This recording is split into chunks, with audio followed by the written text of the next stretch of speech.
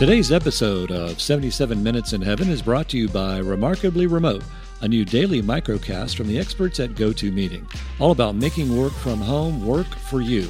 With indispensable intel on how to stay sane, motivated, and productive at home, we're here to help you in this brave new remote working world. Find us on smart speakers or subscribe on your favorite podcasting app. You can listen at gotomeeting.com/tips. That's gotomeeting.com/tips.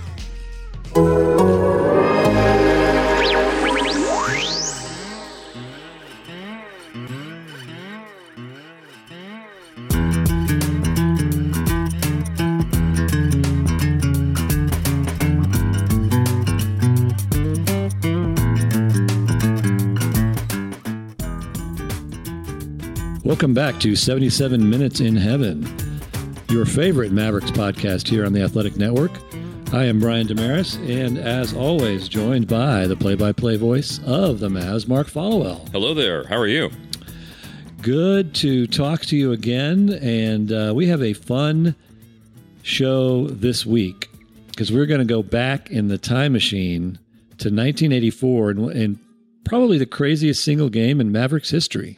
So on April 17th, 1984, which is this coming Friday is April 17th, so we're almost at the 36-year anniversary of the Mavericks' first playoff game. They started their first playoff series, Brian, the 4-5 matchup in the Western Conference in the 1984 first round, best-of-5 series against Seattle. After 4 games, it was 2-2, which then leads us to the crazy game you're referring to. Many know it as Moody Madness. Some of our newer fans, though, probably may not realize what that was all about, what went down April 26, 1984, not at Reunion Arena, but at Moody Coliseum on the campus of SMU. Now it's been downsized and refurbished to a 7,000-seat arena. This is, Brian, when it was still a little bit over a 9,000-seat arena where SMU played in the 80s. Yeah, and it was a barn. I mean, there wasn't much to it. It was a wooden benched barn, very vertical, tight seating. And so we're going to talk to Kevin Sullivan, who, among other titles, his last job was former White House communications director, but we're going to talk Mavs with him as he was the PR director for the Mavs at the time. Yes. And then we're going to talk to the hero and lead scorer of that game, Ro Blackman, on his perspective of Moody Madness. So we're going to have those two guests for you on this pod. And just a quick note, either next week or the week after, we're going to do a mailbag. So yes. We'll tweet this out, but send us your questions on Twitter at @BDamaris and at @unfollowell, anything related to the Mavs, and we will answer those in a mailbag session. But for now, let's enjoy Kevin and Ro. Okay, Followell, we have a special guest, Kevin Sullivan. Sully joins us. Yay! Now running Kevin's Sullivan Communications, and his previous job before that was White House Communications Director. But we're not going to talk about that. We're going to talk about the Mavs, where he was PR Director for many, many years, and especially in 1984 for Moody Madness. Sully, one thing I didn't remember till I was kind of looking into this game more this week was that 4 of the 5 games were played in different venues, and this just added to the mess. Because so many of our listeners and readers on The Athletic are younger and probably don't know a lot of the details, why was this game played at Moody Coliseum, and how long did kind of the operations staff have and you to put this all together? Well, thanks for having me on, guys. The game was played at Moody at SMU because of, believe it or not, at Reunion Arena, World Championship Tennis had priority over the Mavericks on dates. WCT, which was a big deal at that time, was the founding property tenant of the building, committed before an NBA team was committed to Dallas. So while we were playing the Sonics in this emotional, crazy Game 5, before 9,007 people, exactly 8,000 people less than the capacity of Reunion Arena had World Championship Tennis going on. And as I recall, when the score was announced, I believe it was Jimmy Connors paused and actually pretended to shoot a basketball using the tennis ball that was in his hand. So that was a connection there. Yeah, the first 2 games were played at Reunion. Game 3 was played at the Seattle Center Coliseum. As I recall, it's because the Kingdome, where the Sonics normally played was booked. The Mariners were playing, I believe, is what happened there, and so then Game 4 was at the Kingdome, and Game 5 was at Moody. So the last 4 games of that series were played in 4 different buildings, which is just another astonishing thing that'll probably never happen again. Yeah. So how long was the process of knowing that this game had to be played at Moody, and kind of what went into that? It was 36 hours, which is astonishing. And really, when people ask me, my memories or takeaways, there's the obvious big ones, but the one that never gets talked about is the work of really 2 people. Norm Sonju wanted to create the atmosphere as close as possible to Reunion Arena for this Game 5 deciding. At that time, the first round was a 5-game series. So you had 2 heroes kind of working at Norm's direction. Number one was Steve Letson, the great Steve Letson, still the operations chief. As I recall, he was the ticket manager then, and so he had the job to really relocate the Mavericks season ticket holders, sponsors, partners, everything, and including the operational aspects, to Moody Coliseum. And Norm asked him, as part of this, wanting to create this incredible atmosphere, to Steve ended up bringing in an entirely new sound system. It was as if, Metallica was playing or something. We brought in this massive sound system to try to recreate the environment. I actually looked this up in the media guide today. In 1983-84, the entire Mavericks front office staff was 23 people. It's in the hundreds today. So we had 23 of us, and so Steve was really kind of hero number one. And the other one was Keith Grant, of course, now the assistant GM and another Maverick lifer like Letson. And, Keith was the equipment manager then, and he was putting down the 3-point line with tape on the floor, making sure, getting the NBA shot clocks in there, all those kind of basketball related operational things. And so those guys and really the whole front office, it was a Herculean undertaking. And it was done kind of around the clock over less than 2 days. How did you have to adjust what you do solely from a media access point? Because that had to be also something that you were working with, that you didn't have much familiarity with the building, and so you were having to make all kinds of adjustments on pregame media availability, postgame media availability, shoot-around media availability, whatever it was that you had to do. How did you have to adjust your aspect of things? Yeah, we had training camp at Moody in those days, so we knew the building well, and we had done a number of preseason games there. The SMU people were extremely helpful, and so it all came off. I mean, it was definitely cozy. We had people in a sound booth kind of thing upstairs, as I recall, jammed in there, and we just created space. I think we used some seats in the stands for media, but it was really kind of whatever it took. To get it done, but everybody was very cozy that night. How did you I'm sorry. Go ahead. No, I was just going to say it was really the first big moment in Mavericks history. Yeah. Deciding playoff game played in these unusual conditions.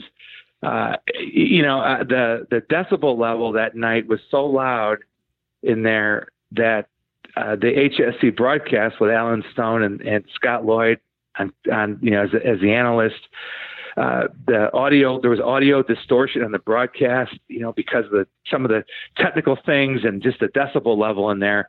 It was really an atmosphere. It was a throwback kind of feeling, small gym. I think one of the great quotes was Jack Sikma, who was the Sonics' best player afterwards. He said, we felt on the bench, 12 players, a couple coaches. We felt on the bench like the whole place was coming down on top of us, and he said, it was loud and unusual. That's the playoffs. You're supposed to handle it, and we didn't handle it. So it was really not only the first big moment in Mavericks history, but just one that has lived on, through the ages as just a sort of a one of a kind surreal moment in Dallas sports history. Sully, I have to ask too, because in your role, you obviously would have been working closely with Alan Stone and Scott Lloyd, who you just mentioned did the HSE telecast. Do you remember anything that you had to do that was unusual, to accommodate things from our perspective, those of us on the TV broadcast side of things? Do you remember that you had to do anything for those guys that was out of the ordinary? Not really. I mean, the volume in the building was a big thing. I think if you watch, you can find the game on YouTube, and it looks like it's a fourth or fifth generation. It's not the quality is pretty shaky. Yeah. But you can tell that Alan and Scott are screaming at times above the crowd. We had Sonics TV. We had, of course, 2 radio crews in there, and again, everybody was cozy and tight. There was very little room to move behind the press table because the stands, the bleachers there at Moody at that time, for the fans, this was way before this is a couple renovations of Moody Coliseum ago. So it was really like playing in a small college, bandbox. But it made for an unforgettable night. Everybody had a good attitude about making it work. And it was a crazy night and one that, we'll never forget. And obviously one of the biggest kind of crazy moments was the very last second of play, which was eventually replayed in overtime. And do you remember, how long the gap was between when the Mavericks went in the locker room and when play resumed? And B, where were you and what was being replayed, what was being relayed to you so that you could tell the media kind of the explanation of what was going on? Couple of things there. It was 14 minutes, seemed like 10 years. The stat crew was under my jurisdiction, so I was in the middle of it. I left my seat at the end of the press table and was at one point, in the background there with the crew trying to listen to what the officials were talking about and hear what was going to happen. But so it was a long 14 minutes. Really, I think what happened were a couple things is the clock operator, first of all, was screened out by Jay Vincent inbounding the ball. Mike Mathis, who was a great official for many, many years, and of course his son Monty would later become a Mavs assistant coach. Mike had told the clock operator, "You're never, just watch me. I'll chop my hand when it's time to inbound the ball because you can't hear anything in here." And I'm not sure he ever gave the chop, to be honest with you. And the clock operator couldn't really see. Nobody thought Jay Vincent was going to, kind of shove the ball into Tom Chambers' chest or stomach. He should have line drived it off his shoulder or his knee or his ankle. It was a weird play, and I think Vincent had been instructed by Coach Mata, if nobody's open, bang it off of Chambers, and Jay just kind of put it right in his stomach. And I don't think the clock operator saw what happened. And then the next thing you know, Mathis is blowing the whistle, which the crew chief, Jake O'Donnell, later ruled was the wrong thing to do. So the operator had not started it because he didn't see the hand chop. He was screened out on the play, which was this bizarre play that no one expected. And the next thing he knew, the whistle blew. So obviously, in today's world, first of all, you would have had tenths of a second, not just solid 2 seconds, 1 second. And then the NBA in today's world, even if you didn't have replay, they really should have waved it off that the clock should have started. And clearly a second had to have gone by the time Chambers got it out of his stomach and regrouped and heaved the shot up. So just a bizarre set of circumstances. And today it would have been handled much, much differently. And thankfully it had a happy ending.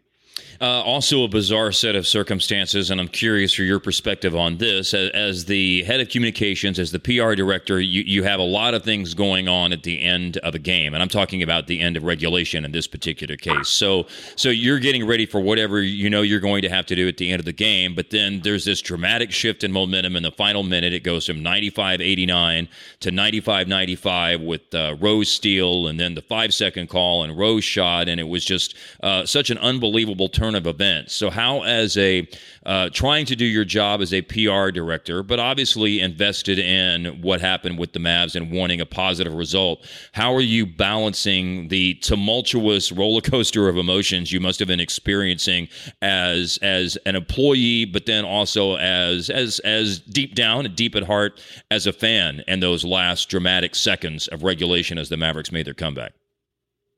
Obviously, the Mavericks mean a lot to me today, all these years later. But I didn't really approach it as a fan. I was focused on the job. We used Barry Horn of the Dallas Morning News, was used as a pool reporter to go talk to the officials after the game. That was one of the things I was thinking of. How are we gonna handle this? That was the first time that we ever had a pool reporter situation, which, for those who don't know, it's where the media kind of chooses one person to go in and speak to the officials and representing all media. So it wasn't just for the morning news.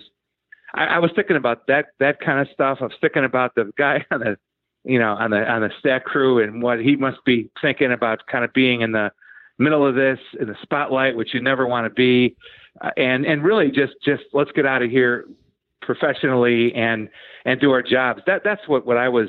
Obviously, I wanted the Mavericks to win, and it was dramatic. But I kind of had my game face on, I would say, in terms of how we had to take care of the media and the crew, and also be able to understand what happened, so I could report back to Norm Sanju and to the basketball coaching staff and that sort of thing.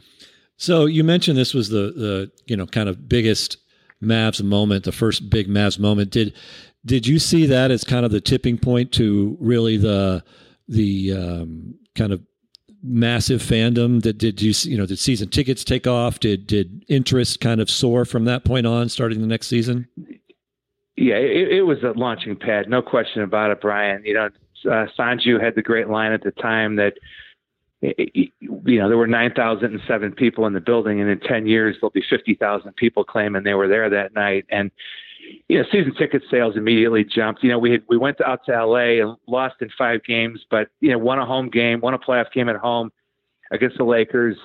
It was a very young team. We had a lot of talent. People were really excited, and in a lot of ways, obviously we got to the conference finals in 87, 88. But in many ways, there's nothing like the first time you're good. And it had been built so methodically and thoughtfully from the first season, with the draft picks and turning the Kiki Vandeweghe, when he wouldn't show up as a first round draft pick in club history. That became Rolando Blackman, who that night, of course, had 13 points in the fourth quarter.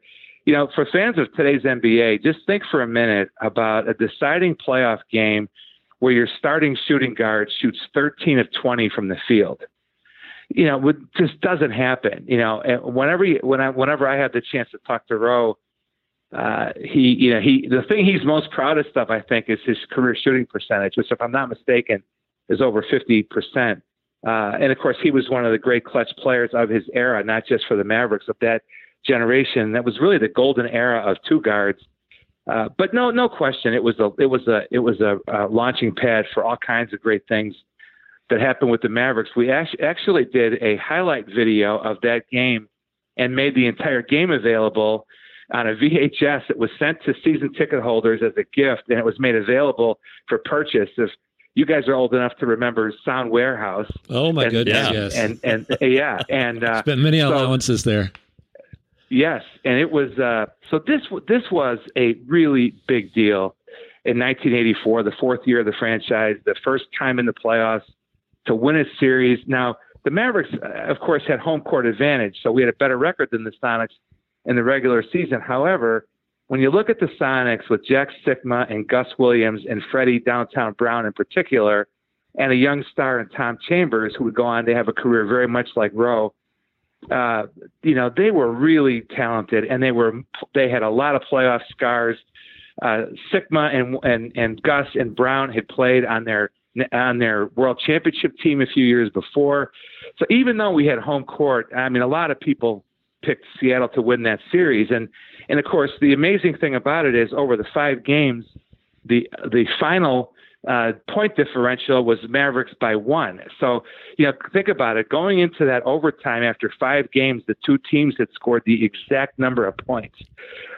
Really another kind of unusual thing that came out of it. And, so definitely a lot of good things flowed, from that we were able to build on, including the rivalry with the Lakers, which, we played them, faced them in the playoffs again in '86 and again in '88, and unfortunately we're never able to win a game in the Forum and deliver that knockout punch we needed to in that Kareem Magic Worthy era. But it was an incredible time to be a Mavericks fan and certainly a Mavericks employee. Well, one of the best things, and we'll let you go on this last question, is I loved when Alan Stone kind of let the video and the sound do the talking when Shout played there towards the end of regulation with about a minute and a half left.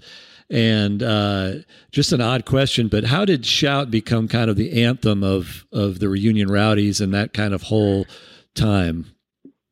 Yeah, one thing I had forgotten until I went back and looked through the YouTube video today is the Reunion Rowdies brought their banner to Moody for that game, which I did not remember. And I don't remember for sure, but I'm going to take a stab. There was a guy named Mike Garner who worked all the games at Reunion Arena and was kind of the sound and music guy in the early days.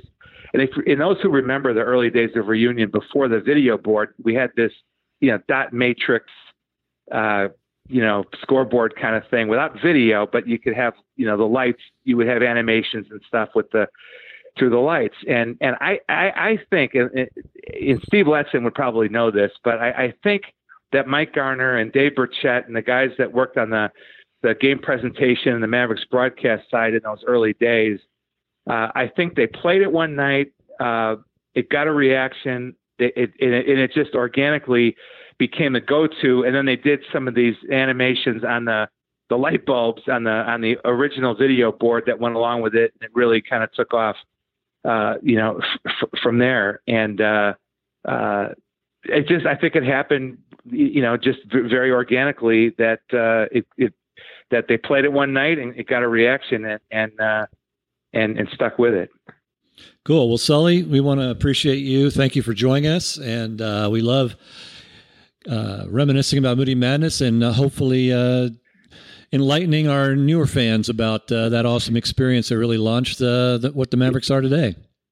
Yeah, thanks. And one other bizarre thing about that night is for fans of the Mavericks, of those early Dick Motta teams, we were not a team that spent a whole lot of time on defense. And it was not, Dick was an offensive-minded coach, really a genius in a lot of ways on offense.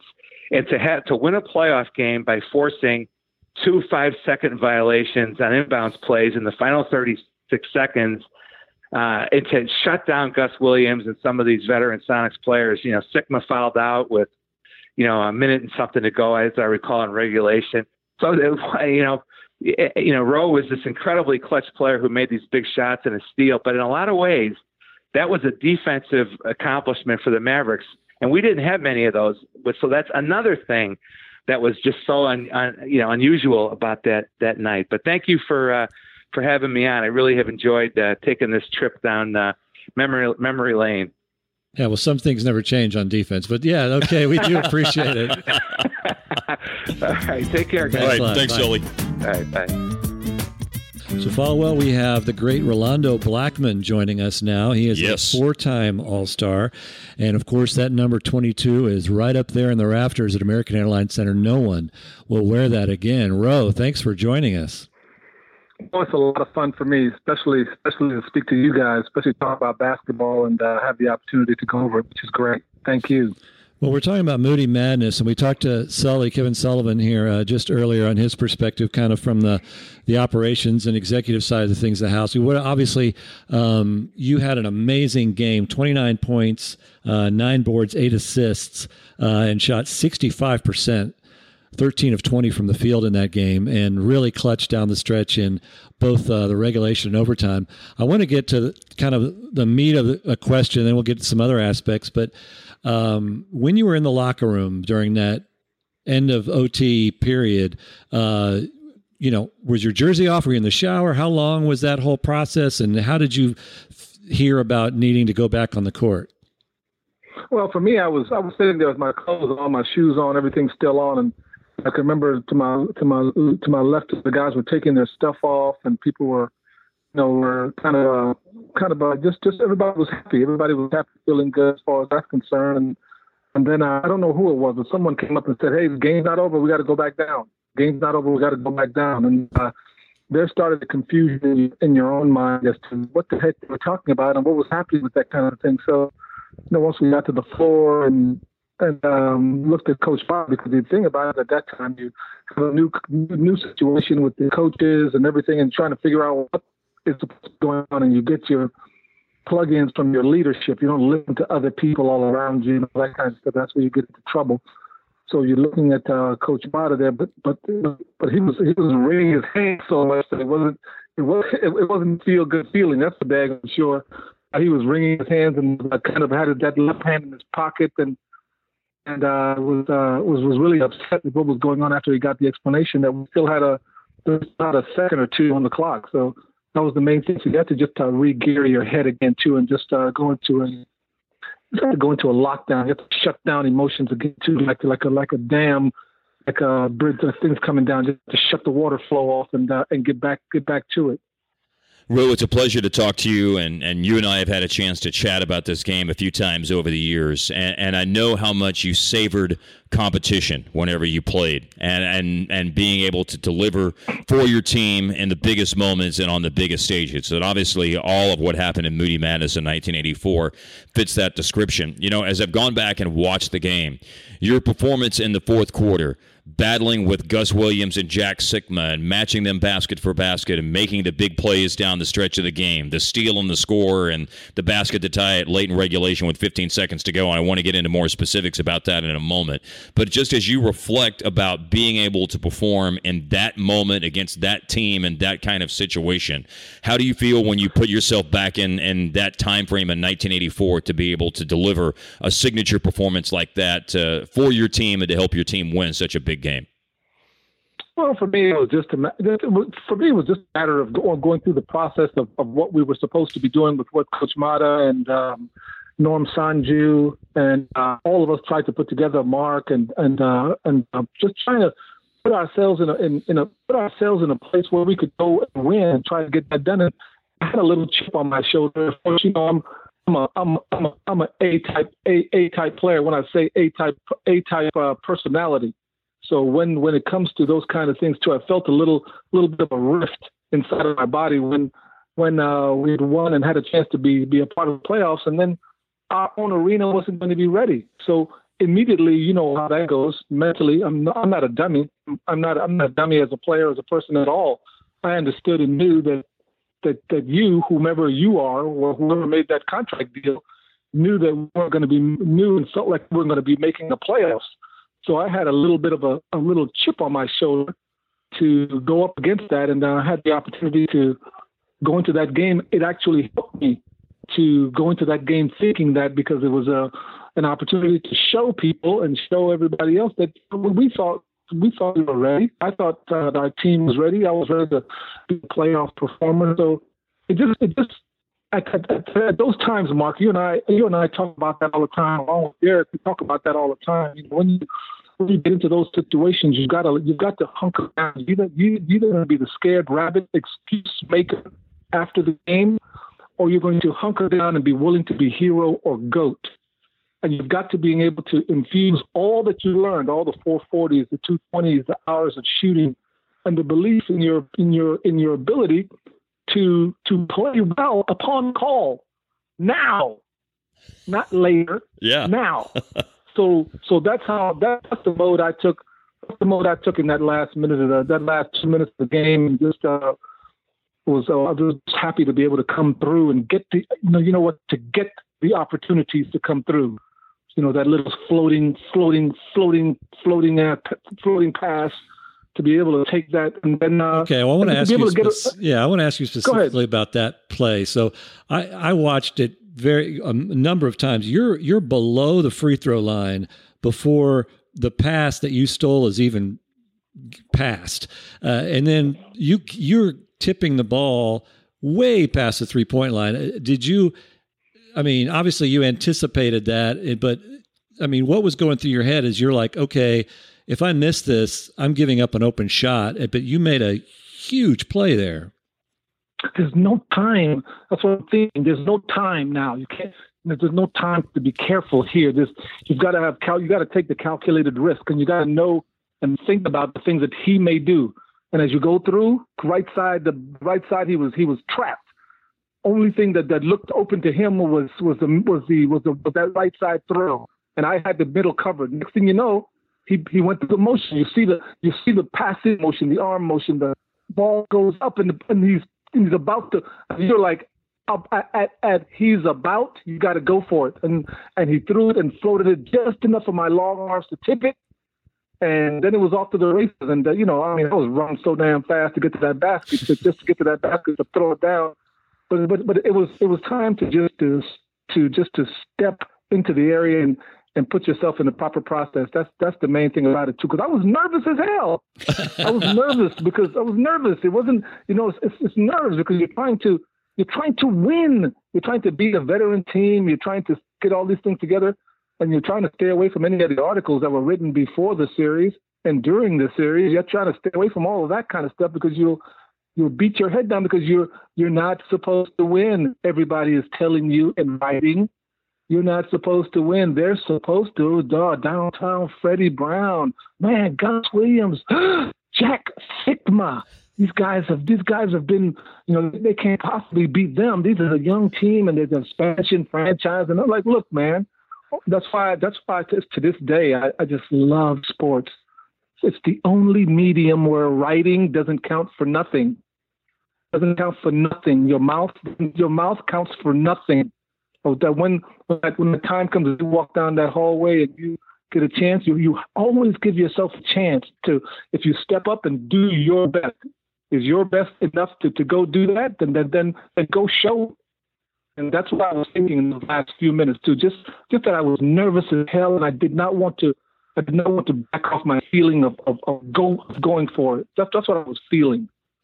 I love, and for some players, they don't have the vivid memories of specific games and moments in the way you do, and that's fine, by the way. But that's one of the reasons I love talking to you, Ro, is because you do have such vivid, specific memories of these moments that now happened 36 years ago as we're talking about it. And it's so cool to hear you walk down memory lane and go back over that. Like the pass that Brian just mentioned that you stole, you got a breakaway dunk. That makes it 95-93 with 21 seconds to go. You guys forced a 5-second violation, so you got the ball back. So as long as we're on specific plays, after you had the breakaway dunk to make it a 2-point game, your defense gets the ball back, and then you get just the shot that you missed made in your backyard thousands of times growing up. Ball comes inbounds to you against Al Wood, knocked down a jumper to tie the game with 15 seconds to go. So that's my perspective on it. What's your perspective on that kind of moment to deliver in that pressure-filled moment, specifically that play against Al Wood to tie the game?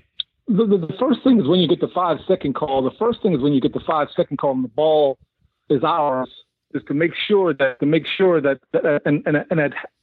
as we had gotten into a pattern throughout the time, I knew the thing about those type of times is that you have to have knowing what everybody else is thinking, meaning as the time comes up is to being able to know that the play is going to be called for you to get the basketball. That's what the point is.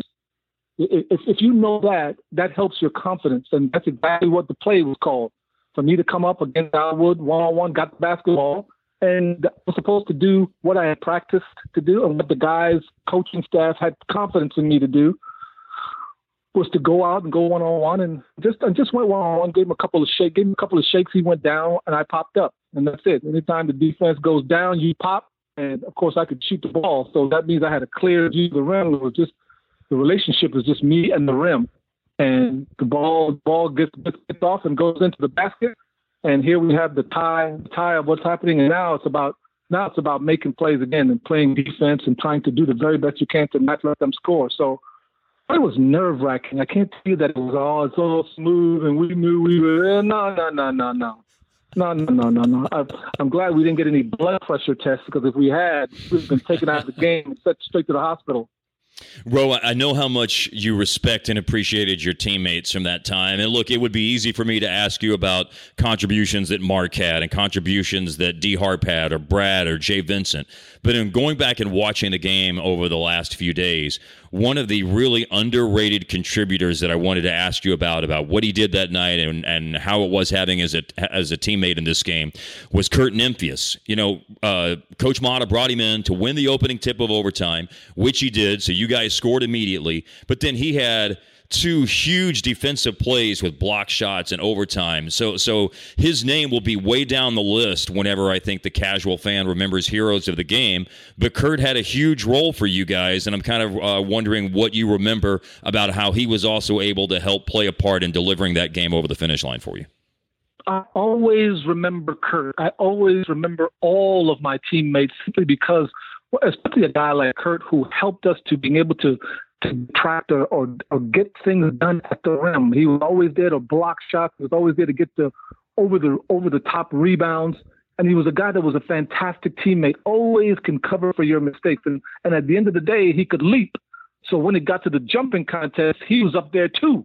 And it was an important piece that he was up there. He was up there. So he could block his shot. Guys were looking at him like, oh, look at this piece of meat at the rim. No, they were like, no, this dude can jump over the square. So you're not going to just get any layups and all those kind of things. So it helped us all defensively. Plus, he could knock down a shot, and he could make the plays on the offensive end, where we had a great executing offense, where that guy getting the basketball at the top could make the backdoor cut play, could make a pick and roll play, or could hit you off of the screen properly, not just throw a pass, throw the right pass, so that there's an opportunity for a good score and being able to do that. These guys are just fantastic. I mean, you talk about Mark and his prowess and the ability to stage each and every game. Derek being able to play the game in that backcourt at the highest level, and also with Brad. So we had guys that were ready to go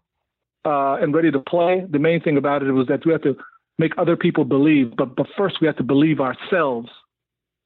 One of the things that people remember about Moody Madness was the crowd. It was so loud. You always hear about how loud and amazing the atmosphere was. What did that atmosphere and crowd, specifically in that game, do to your confidence and your ability? I mean, what are your remembrances of that atmosphere? What I remember most about it was the comfort of being in a place that I had been before. So we couldn't be in Reunion Arena for the fifth game, and being able to put ourselves in that place to being able to go win the game at our home. But we were home. They did do a good job by picking a place where we were very, very familiar. We had training camp there. I mean, we had doggone two-a-days there. Good grief. We had the big Mata two-a-days working up there. So we knew every part of the rims over there, the back places, the places to come back from the bathroom and see a drill going on and stop there for about 2 minutes, let the drill get halfway through and run in after and get the second half of the drill. So we knew places to hide out. We knew places all over the place. So it was a wonderful thing to have the fans there to scream and to be a part of that. But we were in a gym of comfort, even though it was less fans and less situations. It was still loud, and what the game meant was big also to play this Seattle team and try to beat this team. That was the most important thing. But we were comfortable inside the environment because we had been there time and time again. Ro, I think this is probably the last question that Brian and I have for you, but I wanted to ask, you've had other great moments in your career. You played in an All-Star game, and as we know, had such an important moment in the 87 All-Star game, and in a conference finals in 88, and went on to play and into basketball mecca and big moments when you were with the New York Knicks. So you experienced a lot of things in the game of basketball, and you've been a coach with the Mavs, and you've seen so much. Why, and everybody I'm sure has a different different opinion about this, but why to Rolando Blackman does Moody Madness in 1984 still stand the test of time and is such an enjoyable thing to talk about and such an indelible memory as we now are 36 years removed from it? What makes it stick with your memory as vividly for you and for all of us as Maverick fans over the long history of the team? Well, it's the opportunity of a new and a young team to come into its own. That was the biggest piece of the puzzle. The circumstances around that whole thing of not having the final say on our arena. WCT tennis, which I love, I'd taken our home court away. We weren't supposed to get in there, and I just think it was just a young team coming into our own and showing that we were ready for prime time from that moment on. And I was glad to be around all our great teammates and all the situations that came to be able to put us into that area and to be able to come through and to move on and to be looked at as a playoff performer, which was big. Playoff performer, which is exactly what the stamp that our full team got after we won that series.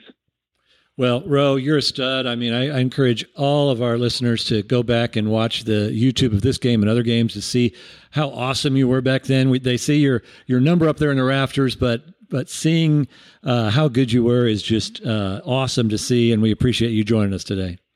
Well, I appreciate being with you, Brian and Mark. It's a tremendous time and all the time. So hope to join you again sometime soon in the future. You guys take good care, and thank you. Yeah, sure. You got it. Yeah, stay safe and stay healthy, my friend, and we'll see you real soon. All the time. See you guys soon. Well, it's just you and me right now, and let's do a little post-game show on Moody Madness. Yeah. Our thoughts from the interviews and from rewatching the game. It is available on YouTube. Just search Moody Madness Mavericks, and it'll come up. The entire game is on there, and it's the only thing that related to that will come up. By the way, if you can't find Moody Madness, then everything else is like Muddy Waters or the Moody Blue. You'd be listening to like Knights in White Satin or something like that. So I mean, it's said not with hard. Such disdain.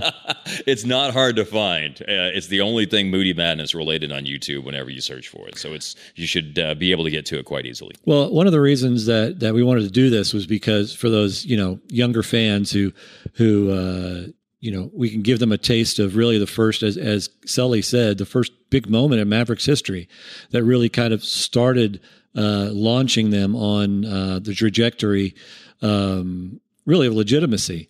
And so, but I want to go through, and we didn't do a lot of this. We mentioned key moments, but I want to go through kind of the craziness of the end of the fourth quarter and overtime, and really those, the key things that really had to kind of fall into place for us to have that win. And keep in mind, by the way, some key things that had to fall into place, Brian, was that the Mavs almost let that fourth seed get away from them late in the regular season. They were 39-32 and then went on a road trip to Philadelphia, Boston, New York, and Washington and lost all four of those games. Came home and lost the first game at home to Portland. So they tumbled late in the regular season from 7 games over 500 all the way down to 2 games over 500. And then had a couple of key home wins one was against San Antonio. They went out on the road and won a game in Phoenix won a game in San Diego against the Clippers when they were still the San Diego Clippers. And that kind of got them back on track. And so they ended up at 43-39, which put them as the 4 seed, and so they had the opportunity to host that Game 5. And, of course, the year before, they were a 38-win team. This was their 4th year of existence. Yep.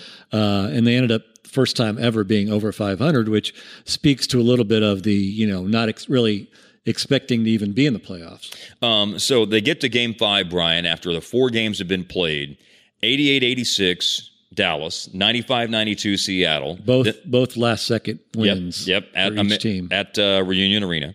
Then on the road to play Seattle, they lost 104-94 in Game 3, and then won Game 4, 107-96. Facing elimination, they won Game 4, 107-96 in Seattle. As Sully mentioned, 4 of the last 5 games, all 4 were played in different venues. So they get through 4 games, Brian, 381-381 combined score. Then you look at Game 5 at Moody Coliseum on April 26, 1984. So we're coming up on the 36-year anniversary of it. They get to the half, Brian. It was 49-49 at the half. After 3, it was 72-71 Dallas, and then it was 95-95 at the end of regulation, and the game ended up being 105-104. So they played 5 games in a series, and Dallas outscored Seattle 486-485, including having to play overtime in the 5th and deciding game of the series. Reminiscent of the Mavs and Spurs when I believe it was the 06. Was it 06 where 6 of the 7 games went to the final possession? Yeah, that was, God, what a series that was as well. So we look at this particular game, and as I mentioned, halftime tie game, end of the 3rd quarter, Dallas was up by 1. Dallas did not play very well to start out the 4th quarter. The wheels kind of came off, and they went down by 5 with 8 minutes to go. They had a nice little push over a 2-minute stretch, Brian, and a Rolando Blackman 3-point play. Rowe put him up 82-81 with just over 6 minutes to go. Seattle immediately came down, answered back on an Al Wood jumper, and then like their grizzled playoff veterans started making some things happen. And this is the team that won the championship. Yeah, 1978, 78. Yeah, they were in the finals in 78 and 79 and won 1 and lost 1. Seattle and Washington, the Washington Bullets played each other in back-to-back finals and split those 2 finals. So Gus Williams hit a couple of shots. Jack Sikma hit a couple of shots. And then with 2:08 to go, after Pat Cummings had turned the ball over, downtown Freddie Brown had a steal. Brad fouled him, Brad Davis, that is, fouled him. I'm used to referring to these guys by first name, so I'm trying to make sure for people who might not remember the names to make That's sure just him knows. Showing off that he's close friends with all of these people. So Brad Davis fouls Freddie Brown with 2:08 left, and he fouls him at midcourt. It's what we would call a clear path foul. The broadcast then said it was called a deliberate foul, was the language that they used for it, and it was 2 free throws that downtown Freddie Brown got for Seattle. 89% free throw shooter and made 1 of the 2. So it's 93-86 Seattle with 2:08 left in the game. The Mavericks get a basket. Then, pivotal moment in the game, Brian, with 1:29 left, Jack Sikma, the legendary player for the Sonics, fouls out. On the foul, which was an over, put Seattle over the limit for team fouls in the quarter. The Mavericks go to the other end of the floor. Mark Aguirre made the first. He tried to quickly shoot the second free throw, but Seattle called a timeout between free throws, so they didn't count the fact that he had made it. And then when he came back after the timeout, he ended up missing the second free throw. So it's 93-89. That's with 1:29 to go. Seattle comes down. Steve Hawes, father of Spencer Hawes, who recently played in the NBA for several seasons, he scores to make it 95-89 with 1:06 left in the game. And then... And as low as 48 seconds to go. Yeah. It's a 6-point game. Remember, while there was a 3-point line, which was taped down with black tape by Keith Grant, who's the assistant general manager still, but literally a piece of tape. Yeah, he was the equipment manager then. The Mavs are 0 for 2 in 3-point attempts in that game. 3-point weren't a thing. So 6 points is a huge deficit. That's 3 possessions essentially. Yep. So they go into the last minute down 6. And I believe you said there were 2 games in this series where they didn't even attempt a 3-pointer. That's correct. Yeah, I've got some great 3-point stats for you about the whole series here in a minute. So with 49 seconds to go, Mark Aguirre takes a shot that was blocked by Danny Vrains. The rebound falls right into the hands of Pat Cummings. Pat Cummings goes to the free throw line. He got fouled, made 2 with 47 seconds to go. That makes it 95-91, Seattle in front. Dallas's defense then forces a 10-second backcourt violation. Now, this starts the just Seattle comedy of errors. Oh, my God. At this point, there's so many that happen in these last 47 seconds. Total meltdown by these guys. So, funny story is, remember now that the backcourt violation is 8 seconds. That's how much time you have to get it to center court now. Then you had 10 seconds, and they still couldn't even get it over half court with 10 seconds. So, it's a turnover. Dallas inbounds, 36 seconds to play. Rolando Blackman goes to the basket. I'm not sure whether to call this a missed shot or a turnover, but it was a play where he was trying to draw a foul, went very quickly, was fouled, wasn't called, 34 seconds left to go.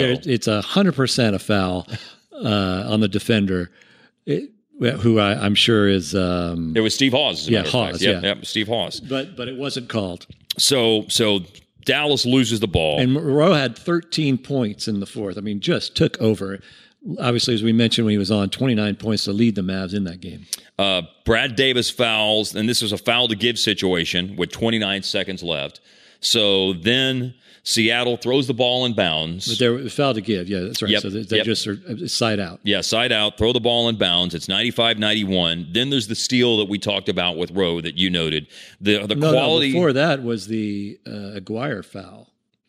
That's coming up here in a moment. Oh, okay. That's coming up in a moment. So the second comedy of errors is the Rowe steal. Yes. So it's 95-91. Seattle's thrown the ball in bounds, and after a couple of seconds, and it's hard to tell in the quality of the tape, honestly. I couldn't tell who threw the pass. It looked like they were going to Steve Hawes. Rolando steals it, breakaway dunk, 95-93 with 21 seconds to go. And the place is just going bananas at this point. So then, here's the Aguirre foul on an inbounds pass. So again, verbiage and rules were a little bit different then, but it was called a flagrant foul on the inbounds pass.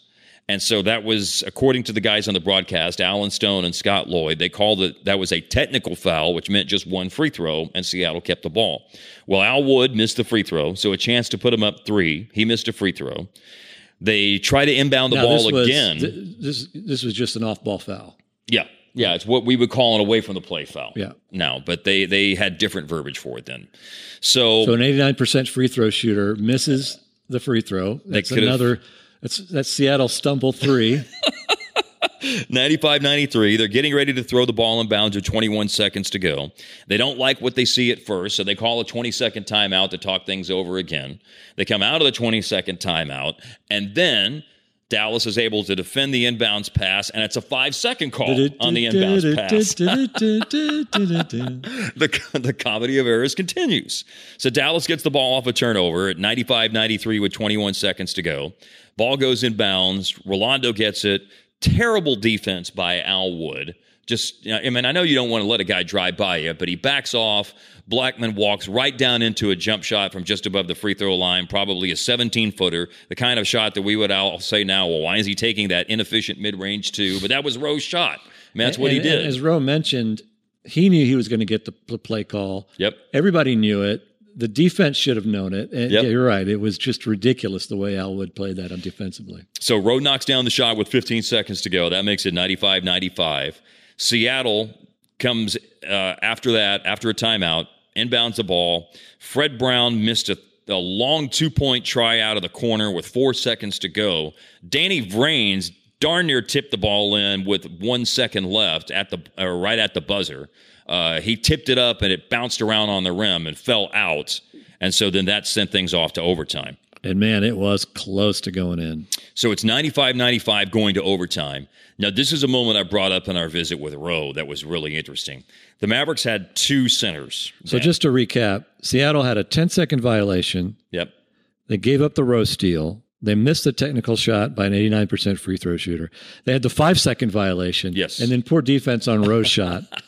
5 things in 47 seconds led to that collapse. You see why they went from up 95-89 to tied at 95. And then the run continues for Dallas in overtime. So as I was about to say, the Mavericks had 2 centers. They sort of cobbled together the position then. This was an era of dominant big men in the NBA. And the Mavs had nothing like a Kareem Abdul-Jabbar or an Akeem Olajuwon, or the guys who were obviously in what you would say maybe was the golden era of big men, or at least one of the golden era of big men in the NBA there in the 80s. They cobbled it together with Pat Cummings, who was more the offensive guy, and Kurt Nymphius, who was the defensive rebound banger at center. So Dick Motta brings Kurt Nymphius in to win the opening tip of overtime, which he does. Mavericks immediately score on a Jay Vincent post-up. They go up 97-94. Then Fred Brown gets blocked by Rolando on Seattle's first offensive possession. Mark Aguirre comes down, scores on a post-up on the other side of the floor from where Vincent had just scored to put him up 99-95. Tom Chambers comes down and then has a shot blocked by Kurt Nymphius. And it's funny because on the broadcast, they reference that Sigma's fouled out. Yeah, Sigma's fouled out, so they don't have somebody to go to down low. And they had referenced on the broadcast that right after Nymphius won the opening tip, that Dick Motta already had Pat Cummings at the scorer's table to bring the more offensive-oriented big man into the game and take the defensive guy out. Well, play never stopped. That never happened. So he ended up getting a key block shot at 99-95 at that point. And then Aguirre comes down and scores to go up 101-95, and the Mavericks lead by 6. So things rock along, Brian. 6 is the lead for the Mavs. And, a couple of baskets get traded. And then listen to how the Mavs almost did like the exact thing Seattle did at the end of overtime. So with 1:26 to go in OT, it's 103-97 Dallas. That's a huge lead. Yeah. Well, or is it? As we saw, a 6-point lead went away with 46 seconds to go in regulation. So Dallas is up 103-97 with 1:26 left. Steve Hawes got fouled and hit 2 free throws. That made it 103-99. Brad Davis traveled with 107 left. Seattle came down and missed a shot, but got a couple of offensive rebounds. And on the second offensive rebound, Tom Chambers got fouled with 49 seconds to go. He goes 1 for 2 at the line. That makes it 103-100. Aguirre missed a shot. Gus Williams comes down and makes a layup, Brian, with 18 seconds left to play in overtime. That made it 103-102. Seattle's all of a sudden pulled back to within 1. Well, they immediately foul. Jay Vincent goes to the free throw line, makes 2 free throws. It's 105-102 with 17 seconds Jay left. Vincent was pretty good at free throws, wasn't he? 33 straight in the series at that point when he made those 2 to put him at 105-102. So as pretty much as automatic as you can get. As that will come into play here momentarily. Seattle comes down. They go inside because, again, three-pointers just, you just didn't think about the three-pointer then, especially with all that amount of time remaining. Spencer Hawes gets a shot blocked by Kurt Nymphius. Dallas gets the rebound. Jay Vincent is fouled with 12 seconds to go. Dallas up by 3. They're going to the other end of the floor for all intents and purposes to ice the game with 12 seconds left. 33 straight free throws made. Jay Vincent missed the first and then missed the second. Oh, gosh. The butt clenching that's going on at Moody. So it's a 3-point game. Seattle gets the rebound after the missed free throw. Gus Williams comes down, attempts a three-pointer fairly quickly. He misses it. That would have tied the game. Danny Vrains then missed a tip-in, and then Tom Chambers followed that up with another tip try, and that one went in with 1 second to go. Now, notice how crazy it is, and I think it's just how you thought the game then, that they needed a 3 to tie, but grabbing an offensive rebound and kicking it out to shoot a 3 isn't even thought about. Yeah, we'll play the foul game. Yeah, exactly. So they go for 2 tip-ins. Chambers gets the second tip-in to fall to make it 105-104 with 1 second to go. Now, remember, there's no tenths of a second now in the NBA. This is clock just says 1. Dallas calls a timeout. Rather than throw the ball into the backcourt, they advance it to midcourt. And Jay Vincent is the player throwing the ball in bounds. So as was talked about in the interviews, basically it seemed like the play design was, if you can't find anybody to throw the ball in bounds to, just throw it off Tom Chambers, who was guarding the inbounds pass. That'll make the clock start and the game will be over. Now there is it depends on what you read or what you hear. Sully did say that, and I believe him. Some reports show that the play from the beginning was just throw it off Chambers, which I don't think that was the play. Mm-hmm. Or that could be just Dick Motta after the fact, kind of covering for Jay Vincent's decision. Right. But you see the Mavs running some action in that play. So I don't think that was the primary play. But, in the moment when you only have 5 seconds to throw it, he probably just said, hey, let's burn this. And that was kind of the bailout move. Yep. Well, rather than the ball go off his body, the inbounds pass basically went right into Tom Chambers' stomach. He turned, he shot the ball. The referee is blowing his whistle. Obviously, a half-court heave from where he stole the ball wasn't anywhere close to going in, and it looked like Dallas had won the game. And if you remember, this happened to Chandler Parsons a couple of years ago when he was throwing the ball in late in the game, and he was trying to throw it off somebody, but he caught it, and I think it ended up being a basket. So, that does happen. So at that point, Dallas leaves the floor, Brian. And then the game's over. They're celebrating. Yeah, they've won it, 105-104. Now, as Sully told us in the interview, and I guess this what you'll see on YouTube must have some stuff chopped out. Yes. Because what you see on YouTube was about a 5-minute discussion between the referees before they announced in the arena that Dallas was being summoned back out on the floor. Yeah, they're gone. They're in the locker room. As Rose said, guys had their shoes off and jerseys off and heading towards the showers. So, but in effect, it was longer. Yes, it was. And it was chaos. Yeah, total chaos because Seattle is sitting there arguing. Jake O'Donnell and Mike Mathis are the two referees. Because the clock in the arena never moved. Yes, it stayed on 1 second, and then maybe about a minute after they thought the game was over, then all of a sudden the clock was at zero. And Sully had an interesting point that the clock operator couldn't see the ball thrown in because Jay Vincent, the guy throwing it, was blocking the view. That's insane. So the two referees, and then remember, this was when there were only two referees. There was an alternate referee, Tommy Nunez, who was still, by the way, refereeing games when I started doing Mavericks radio broadcasts back in 2000 and 2001, and in that time frame. So just to give you an idea of how far back that official goes. So Nunez was the alternate. And he and Jake O'Donnell and Mike Mathis are having this long conversation. Lenny Wilkins is there, the head coach for Seattle. The Sonics are all standing around watching. This conversation keeps going on and on and on. And finally, the ruling ends up being that Dallas has to come back out on the floor. Seattle has the ball. They ruled it that Seattle stole it. The first announcement Kevin McCarthy, the PA guy, makes says, we're replaying and Dallas is being summoned back on the court. Then later, many minutes later, it is, and Seattle's going to have the ball. And then you hear the boos just cascading down. By the way, another funny thing about the tape of the game when you watch it on YouTube is while the referees are having this conversation and Seattle's sitting there thinking, well, what, and they don't have any timeouts, by the way. That's the other weird thing is Seattle doesn't have any timeouts. So that's another bizarre aspect of this as to why they would even get the ball back and have a chance to throw it in the first place. But while the referees are trying to sort it out and Seattle's standing on the floor watching and the Mavs are back in the locker room, the crowd at Moody starts this chant, "Go home, Seattle! Go home, Seattle!" So that's also another aspect of this. And as you're right, the PA announcer, Kevin McCarthy, announces that Dallas is being summoned back out on the floor.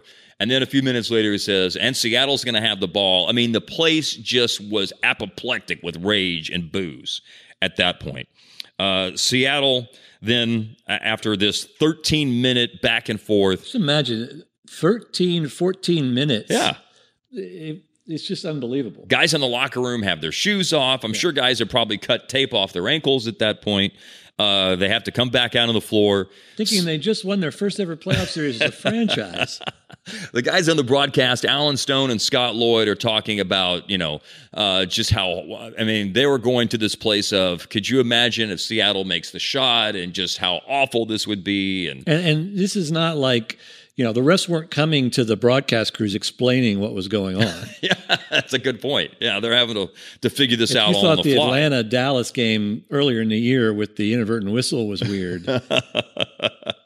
Well, at this point, the ruling was that Seattle stole the ball, and then there was an inadvertent whistle. That's the thing they came up with on the floor to justify why Dallas had to come back out on the floor and Seattle got the ball with 1 second left. And they tried to throw the ball down into the lane from half court. It never came off. It wasn't even close. They didn't get a shot up, and the game ended at that point, and Dallas did win at 105-104. Now, there's a lot of talk, in reading about this, about what the refs were thinking.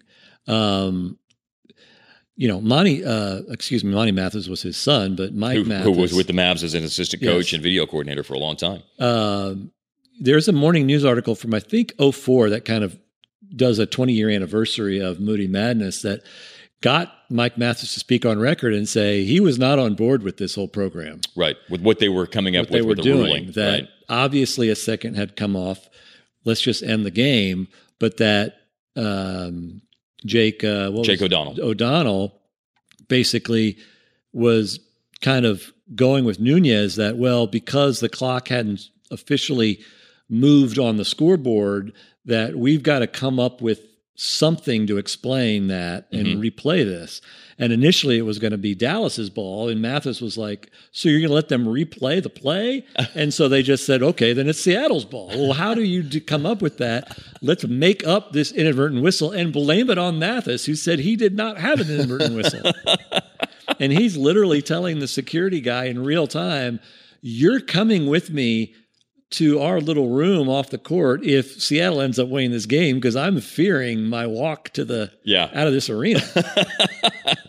So sounds like the refs kind of just made this up because of the scoring, the clock error. Yeah, and did you notice on the telecast, by the way, that there was a problem with the clock at one point in the fourth quarter? It was a 4-second differential. Yeah, that they had said that the clock ran longer than it should have, and so there was a play with maybe, I don't know, 4 minutes left. There was a time with 4 or 5 minutes left in the fourth quarter where Kevin McCarthy announced on the PA that Seattle was going to throw the ball in bounds, and they were going to play for 4 seconds before the clock started because 4 seconds of clock time had run off inadvertently when it shouldn't have. And so they were just going to throw the ball in bounds and play for 4 seconds and then start the clock. Since they were working with SMU's system, they may not have known how to reset the clock, so they just did the old system of let's just start it 4 seconds from now. It's just absolutely unbelievable. That final game for the Mavs, by the way, ended up with Rolando Blackman leading the way with 29 points. Mark Aguirre had 25. So those were your top two scorers. Jay Vincent had big plays, first basket of overtime that put him ahead for good. We talked about Kurt Nymphius' impact on the defensive end of the floor. Brad Davis was out there making plays. Derek Harper was in his rookie season and coming off the bench and playing. Dale Ellis had 10 points off the bench. 3 players who have their numbers retired in the rafters. Yeah. Rowe, that's a great point. Yeah, Rowe, Brad, and Derek, all 3 guys with their numbers in the rafters on this team. And just to give you an idea of kind of what this was the beginning of when it comes to that era of Mavericks basketball in the 80s. I thought there were 2 things about this series from a stat perspective at the end of it, Brian, that were amazing.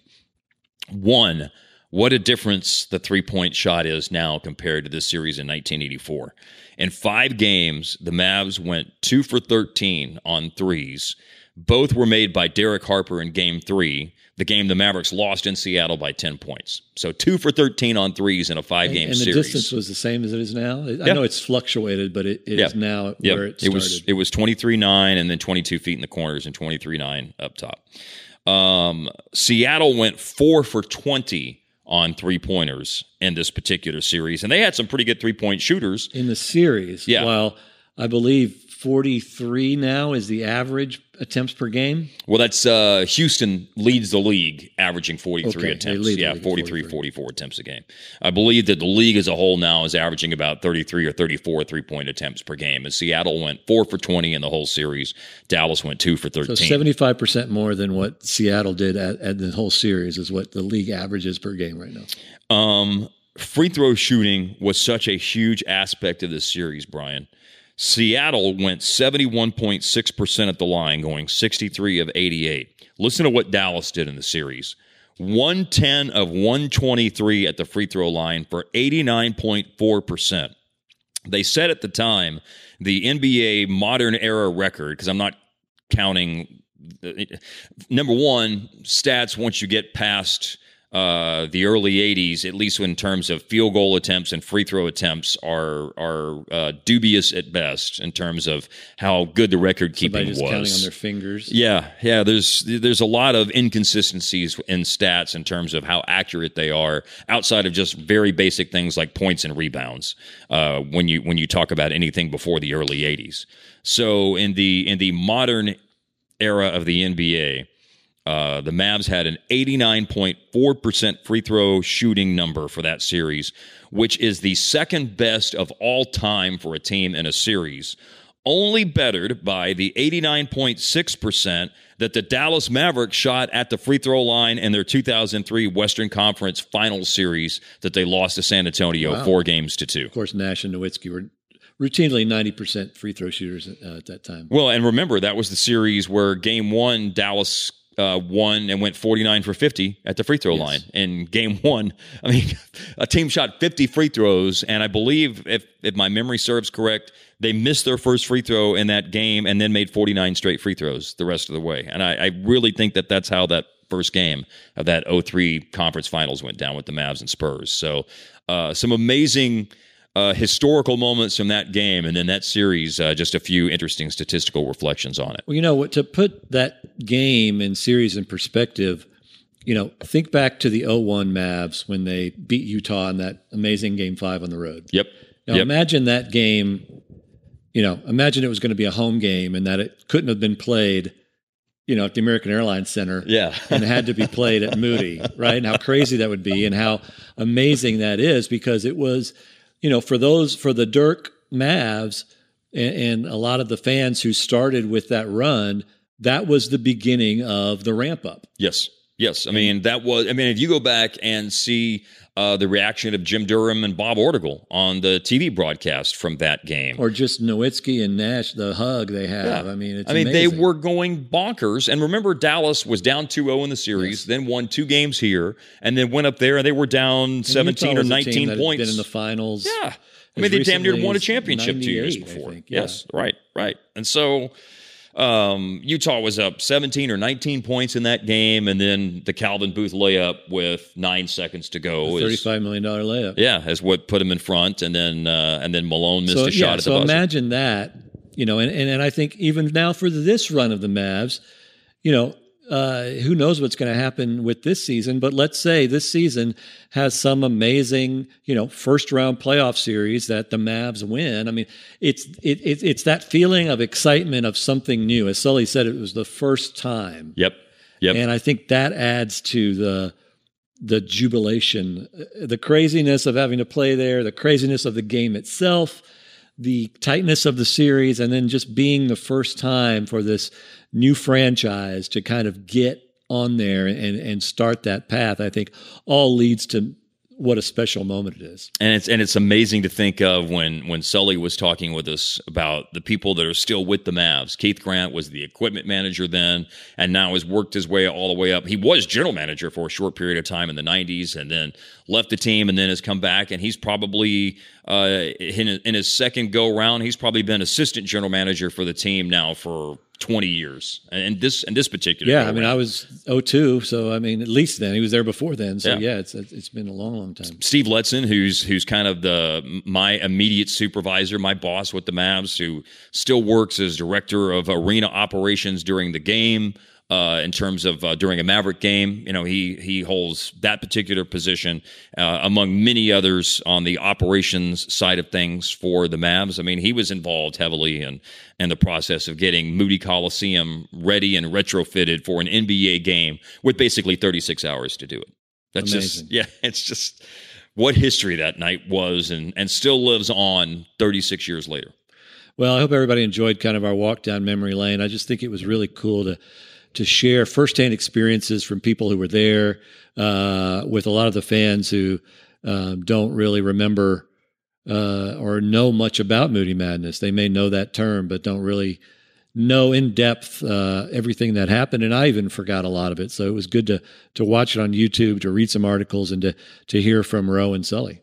Well, for those who missed it at the beginning, probably our next installment of 77 Minutes in Heaven, we put the shout out. So if you're listening here at the end, we'll do a mailbag episode of the podcast. And if we get enough good questions, then we'll do it next week. If not, then we'll put some other plan into action for next week's podcast, and we'll give people a few more days to send in some questions, and we'll end up doing the mailbag in 2 weeks. But that's the next thing on the docket for us in the physically distancing quarantine era of 77 Minutes of Heaven. You never know what's going to happen. You never do. Thanks for joining us, and we'll see you next time.